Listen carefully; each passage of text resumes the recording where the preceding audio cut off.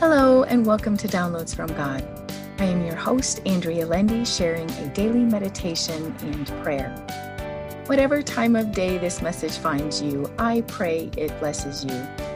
So take a deep breath in, release, and open your spirit to this message. I'll be reading out of the Amplified Bible for deeper meaning and understanding. The title of our message today is Do the Next Thing. Our passage taken out of the book of Mark, chapter 6, verses 37 and 38. But he replied to them, "Give them something to eat yourselves." And they said to him, "Shall we go and buy 200 denarii, about $40 worth of bread, and give it to them to eat?" And he said to them, "How many loaves do you have? Go and see." And when they had looked, they said 5 loaves and 2 fish. I've read the story of Jesus feeding the multitudes many, many times. However, today I saw something new. We don't have the capacity to know everything the Lord knows. We don't know how he is going to do all he has planned to do, but he does. I love that he doesn't require us knowing. I love that he doesn't think less of us because we don't know. He simply tells us the next thing he wants us to do. The disciples thought they knew what to do with the people who were hungry. They told Jesus to send them away to get food, but Jesus had other plans and told them to feed them. In reply, they asked him if they should go buy $40 of bread. It was the only thing they thought they could do. Instead, Jesus gave them a simpler task. He told them to go and see exactly how much food they had. They were simply to take inventory.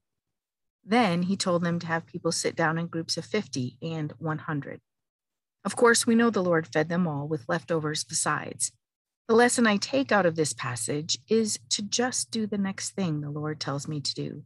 I don't have to know the outcome. I do know it will be more than enough, more than I expect, and more than I can do on my own. So today I choose to obey the Lord's command and simply do the next thing he tells me to do.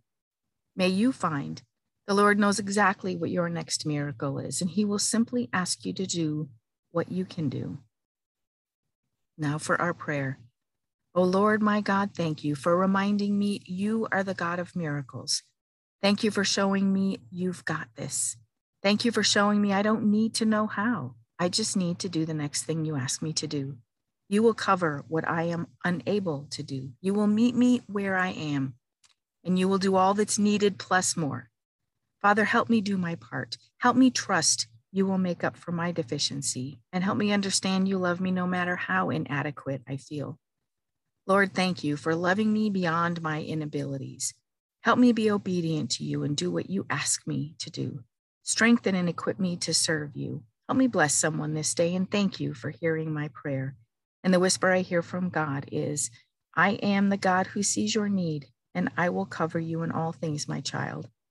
And my response, thank you, most gracious and loving God. Amen. Thank you for listening to Downloads from God. Subscribe for all future episodes and feel free to share this podcast with others. You can also read the daily meditation and prayer and subscribe for a free 30-page meditation and prayer PDF file on my website, www.believinghim.com. Thank you.